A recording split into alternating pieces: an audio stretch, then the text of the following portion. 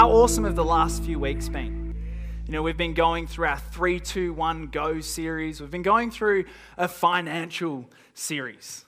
And I feel like as a church, we've kind of stepped into a new level of maturity. Because although we've been talking about finances for a few weeks, there's been no grumbling. You know, there's been no sort of resistance to what God wants to say. And actually, we've been letting our word read us and allow that to really be the substance that we live from.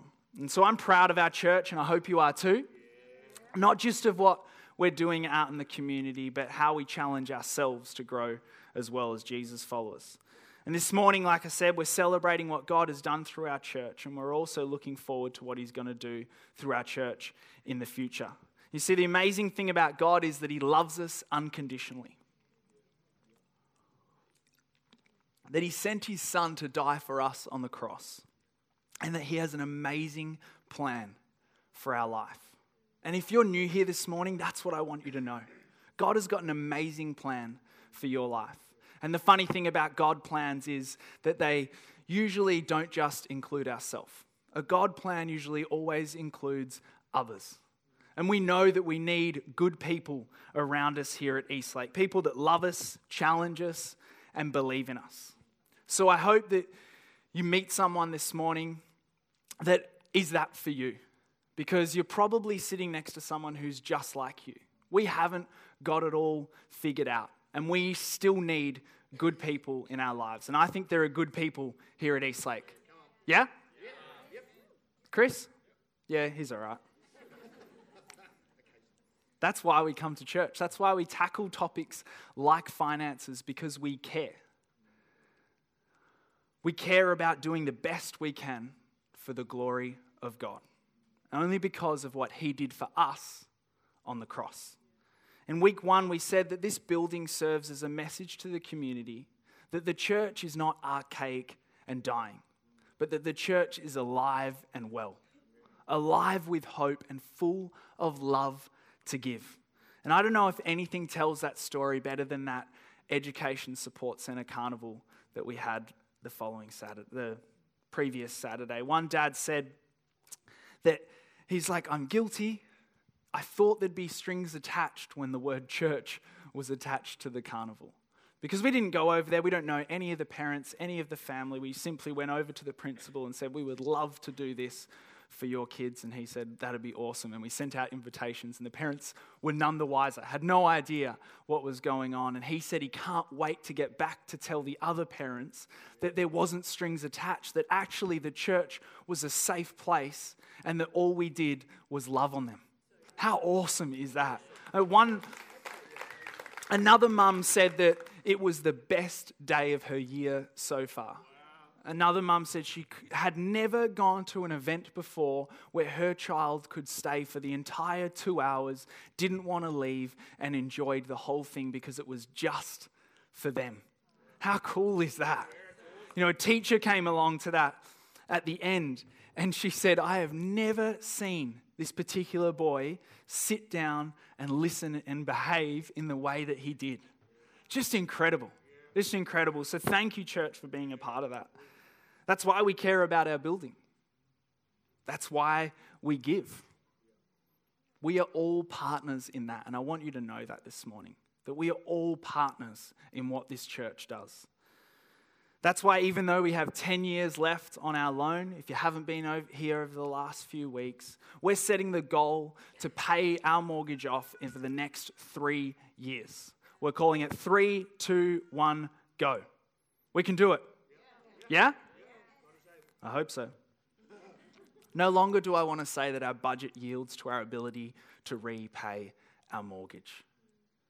Because in all reality, our finances, personally and as our church, they yield to our God, who said that not even the gates of hell would stand against the church. In week 1 of the series, we discovered that our proximity with God brings a greater perspective and a greater purpose. And we talked about how sometimes, like Elijah, we can cry out, am I the only one God?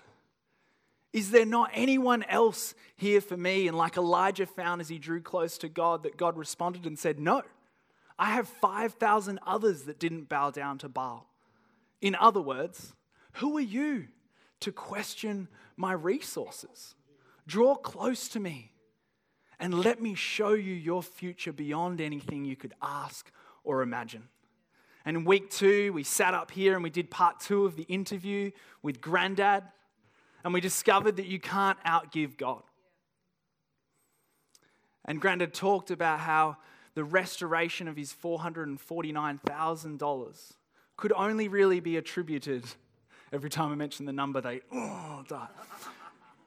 The restoration of that could only be attributed to faithful tithing and sacrificial giving. That actually God's way is countercultural to the world's way. That it is in our giving away that we are in return blessed. And in week 3, Dad went right to the core, the why behind the what. Why do we care? Why do we give? Why are we Jesus followers? Because of his forgiveness. And we explored that thought that if the forgiveness is minimal, then the gratitude is minimal. And how many of you know how much we have been forgiven? Amen? And so today, what I want to explore today is ownership. You don't know what it means yet, so you can't really celebrate with me.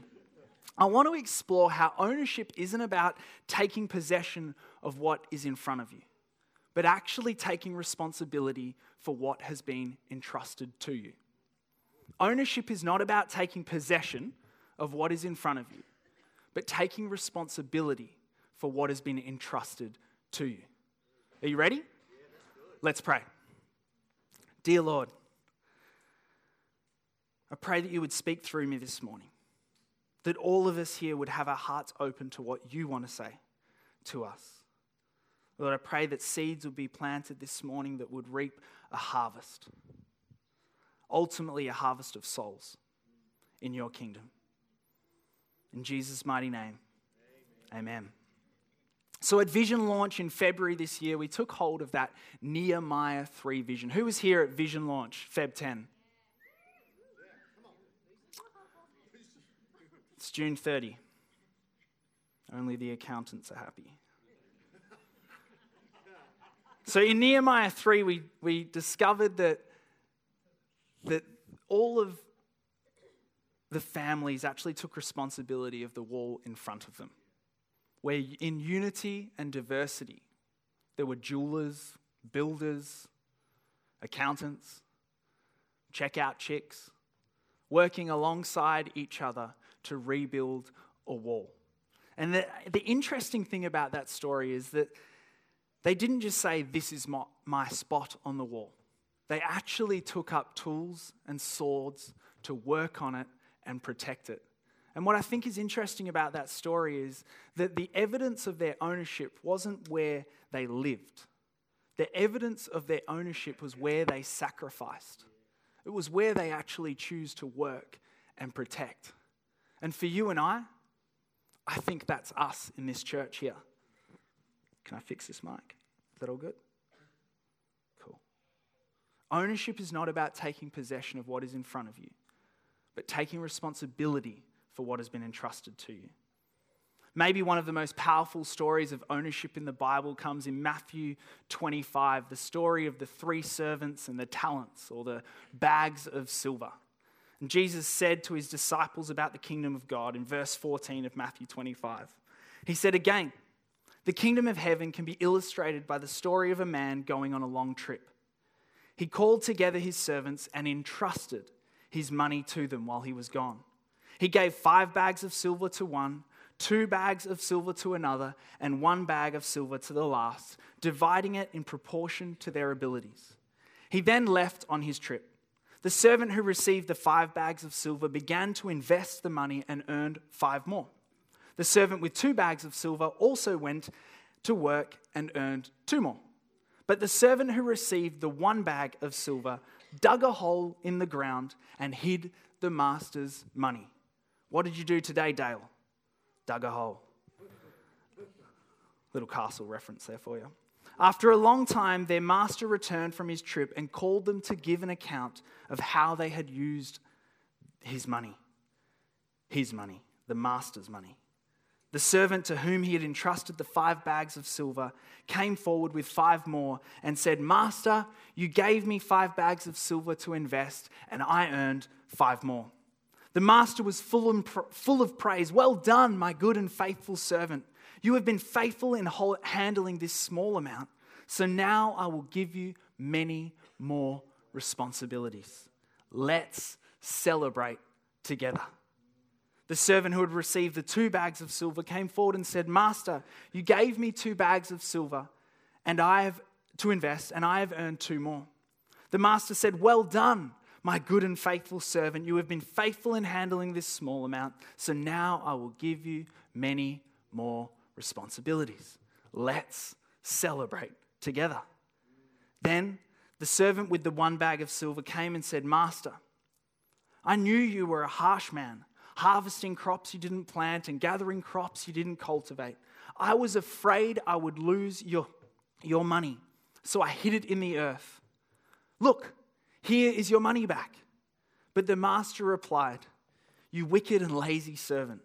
If you knew I had harvested crops I didn't plant and gathered crops I didn't cultivate, why didn't you deposit my money in the bank? At least I could have got some interest on it." Then he ordered, "Take the money from this servant and give it to the one with the 10 bags of silver. To those who use well what they are given, even more will be given, and they will have an abundance. But from those who do nothing, even what little they have will be taken away. To those who use well what they are given, even more will be given, and they will have an abundance. But for those who do nothing, even what little they have will be taken away." Which one of the servants do you want to be? What was the difference between the 2 servants who invested and the one who buried it? They were all slaves. They were all servants of the master. They had that in common. And the money was never theirs to keep. All of them. They all had possession of the silver, but only 2 of the servants took responsibility for what had been entrusted to them. They were not owners of the wealth, the 2 servants, but they took ownership of it. They were not owners of the wealth, but they took ownership of it. The servant who buried the money blamed the master. He said, "I knew you were harsh. You did this and you did that." And he blamed the master. And I wonder if any of us have ever been guilty of blaming before. I put my hand up last week and said I hadn't sinned all week. That was a lie. Thank you. We say things like, "The dog ate my homework," or "Lee didn't remind me, so I forgot." Or, what else we got here? "Lee left that there, so she should clean it up." Most of mine are relating to Lee. Or we say things like, "The real estate agent was dodgy. It was nothing to do with my choice to invest there." Or we say, "It was just the way I was raised." Or we might blame and say, "If they didn't say that, then I wouldn't have done this." Or "If they didn't do that to me, then I wouldn't have done that." But do you know what happens when we blame? When you blame, you become powerless. You abdicate responsibility. Because this is the key. You can only change what you own. You can only change what you own, what you take responsibility for. You can only change what you take ownership of. Let me put it this way. Have you ever walked into someone's house and thought in all of your grace and Christ-likeness, "I could do better than this"? Looked around and said, "Canary yellow for a feature wall?" I hope no one's got a canary yellow feature wall. I mean, like a soft yellow, but that's just not right. Or the classic one is, "Why is the switch on that side of the wall?" If I had built this house, the switch would have been on this side of the wall? What is that couch doing there? It's the wrong spot for it. Jill and I have this because I lived in her house before she lived in her house, and then she changed it all around and I had it set up the better way, but it's an ongoing thing. Do you know what I'm talking about there? But what can you change about that? Nothing. Because it's not your house. I mean, you can start moving around the furniture, but you're not going to get an invite back to the house because you can only change what you own. You can only change what you take ownership of. So what then do we own? The world will tell you what you own is in figures and things. And if you explore your Bible, it'll tell you that really you own nothing. So what then do we own? As humans, apart from God, with God, what do we own? What is our power? I want to suggest this morning that really the only thing we own, the power we have, is choice. God's power is truth. The enemy's power is deception. And our power is choice.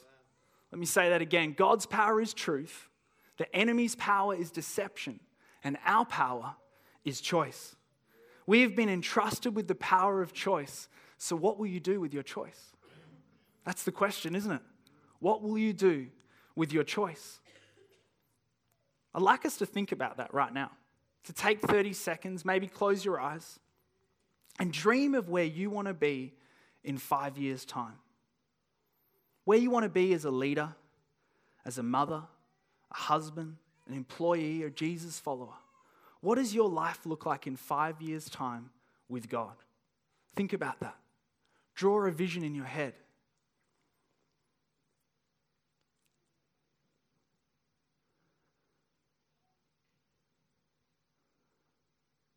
And now ask yourself, are the choices I'm making today going to take me to that place? Do I need to change some choices? Do I need to introduce some choices in order to make it to that place? What will you do with your choice?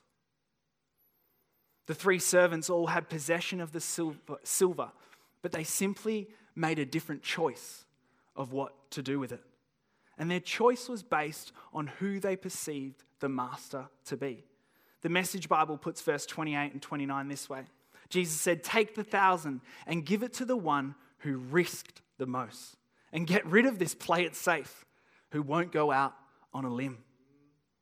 If you don't believe that you have been entrusted with anything, then you really have no urgency to do anything with it, right?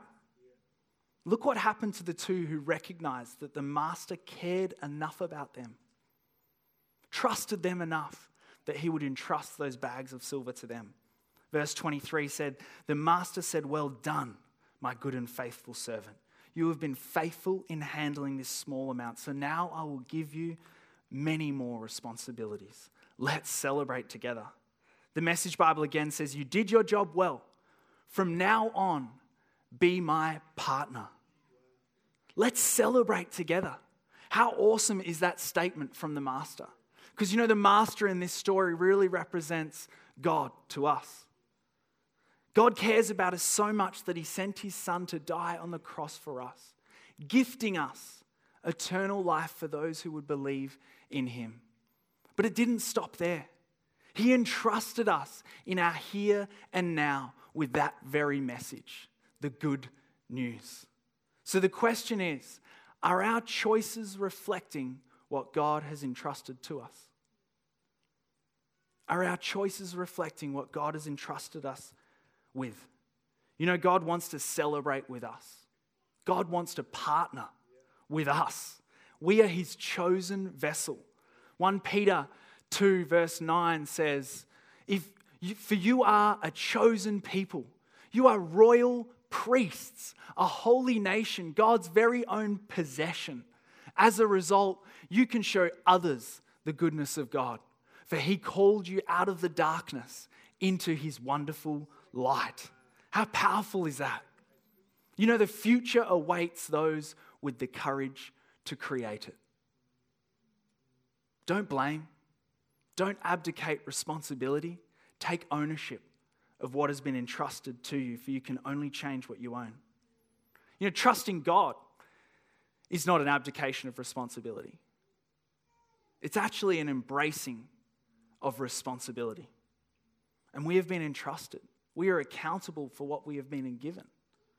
We are responsible. So when it comes to 3, 2, 1, go, why pay off our loan quicker? Because we've been entrusted with this. You have. I have.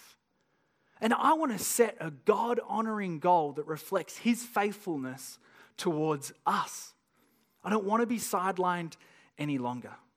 And I dream of what the future could look like in 2023, at the end of 3, 2, 1, go, when what we take up in the offering goes in full to loving our city and the broken.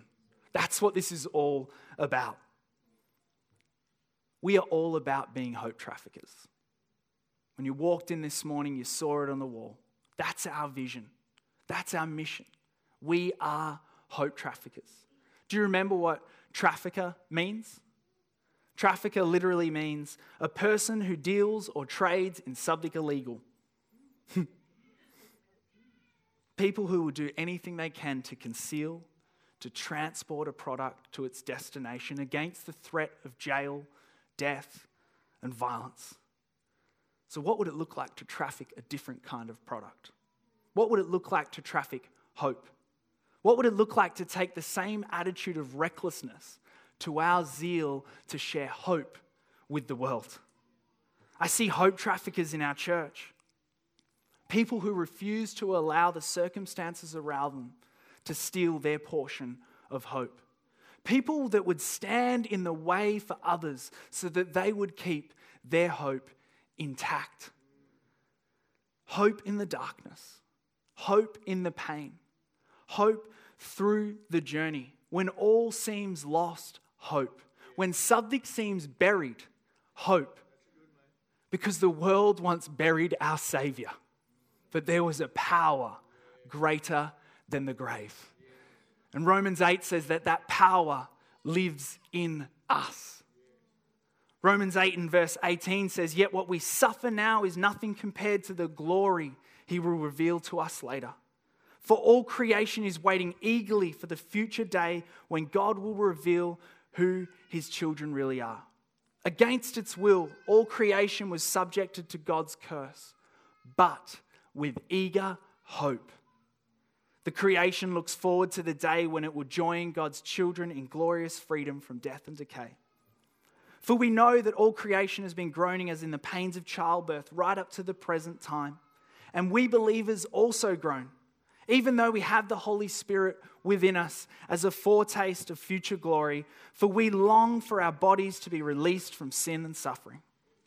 We too wait with eager hope for the day when God will give us our full rights as His adopted children, including the new bodies He has promised us. We were given this hope when we were saved. If we already have something, we don't need hope for it.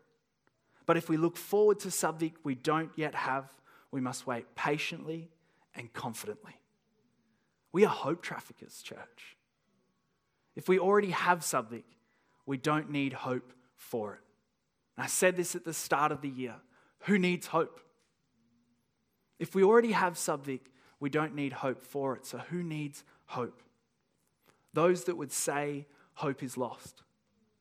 Those that would say that there is no end to my pain and to my suffering. Those who would fight against you. Those who would torment you because they know not what they do. Who needs hope, church?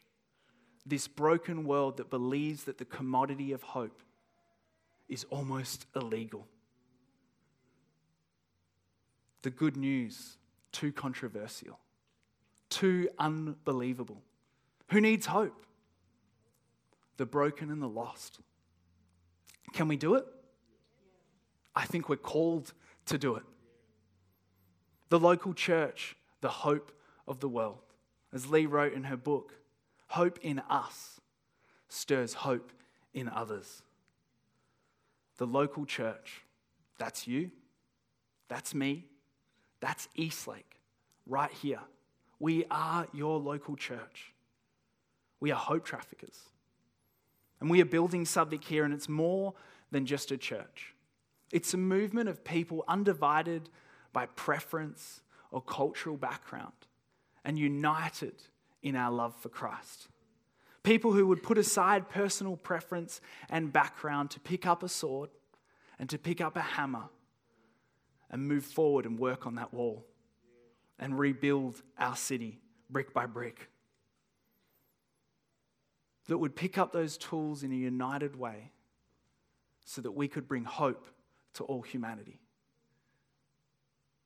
Because our God loves us and we love him. And he has changed our world, so we can't help but share that. We can't help but be generous. Don't let someone else steal your blessing. Take ownership of what God has entrusted you with. Take responsibility and step into the game. Take a risk for the God who saved you. Take a risk for the God who saved you. Are your choices reflecting what God has entrusted you with? You know, we're about to take up our 3, 2, 1, go offering. So if you want to prepare that, please start preparing that. But what I want to say to you is that this message isn't all about money. We have been entrusted with more than just money. We've been entrusted with that message, the good news. We've been entrusted with our families, our jobs, everything we have. The Bible says we have been entrusted with. And so this week, as you go about your week, can I remind you of that vision that you formed in your head in 30 seconds? Maybe during the week, write that down. Maybe write down where you want to be in 5 years with God. And then think about one choice that you could change. One choice that you could introduce that will start your trajectory towards that vision. Write that down. A practical step that you can put in place to get you there. We did this as a youth team on Tuesday night. And we got together and we wrote down where we want to be in 5 years. And we wrote down 3 choices that we could make that would take us there. And this week we're putting that into place. Because there is an urgency about what we have been entrusted with. Don't wait. Start now. Start this week. Reflect on what your choices are and how they reflect what you have been entrusted with. We are asking you to consider in this moment what God might be calling you to give over and above your tithe or your covenant giving. And today we'll take up an offering and you can give in one-off giving or you can make a 12-month pledge. Whatever it is, we are going to celebrate God's miraculous move through this church.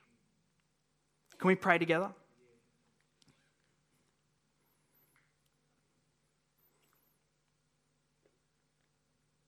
Dear Lord, in this moment I pray that we would recognize the weight of what you had entrusted us with. Lord, we stand on your word this morning that time and time again promises that as we give, we shall receive. And that as we give, you multiply it. And so, Lord, I pray that what is given into the offering in this moment would be multiplied into our church. And also that it would be multiplied in blessing back to those who have given.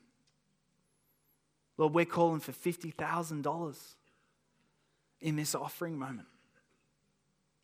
And Lord, I believe you are in that. You own the cattle on 1,000 hills. You said to Job, do you know where the wind comes from? Do you know where I store the rain? Lord, we don't know everything about you. We can't possibly comprehend everything that you are. But we know that everything you did with your Son was for us. And Lord, we have been forgiven so much. And so I pray that this offering is a reflection of our forgiveness. Help us to make choices that reflect who you are to us and how much you love us, because we love you, God. And Lord, I pray towards 2023, when we are released from this mortgage. And I pray over Love My Mandurah over the next 3 years, Lord, that what we can achieve with what we have in the next 3 years would be incredible, would be like that carnival, would be like date night, would be like the Reno rescues and solo mums. And God, I pray that you would multiply that, because we care about this city. We love our city and we love people because we know that you love people and that you said that nothing could separate us from your love. And so, Lord, we want to share that same heart for the people in this community, and we want to give towards that. In Jesus' mighty name, amen. Amen. I'm excited. We're going to start passing around the buckets, and please prepare that. And obviously we'll give the opportunity to give into that over the next few weeks. But while we do that, will you check out this video from Jane, Ruth, and Di?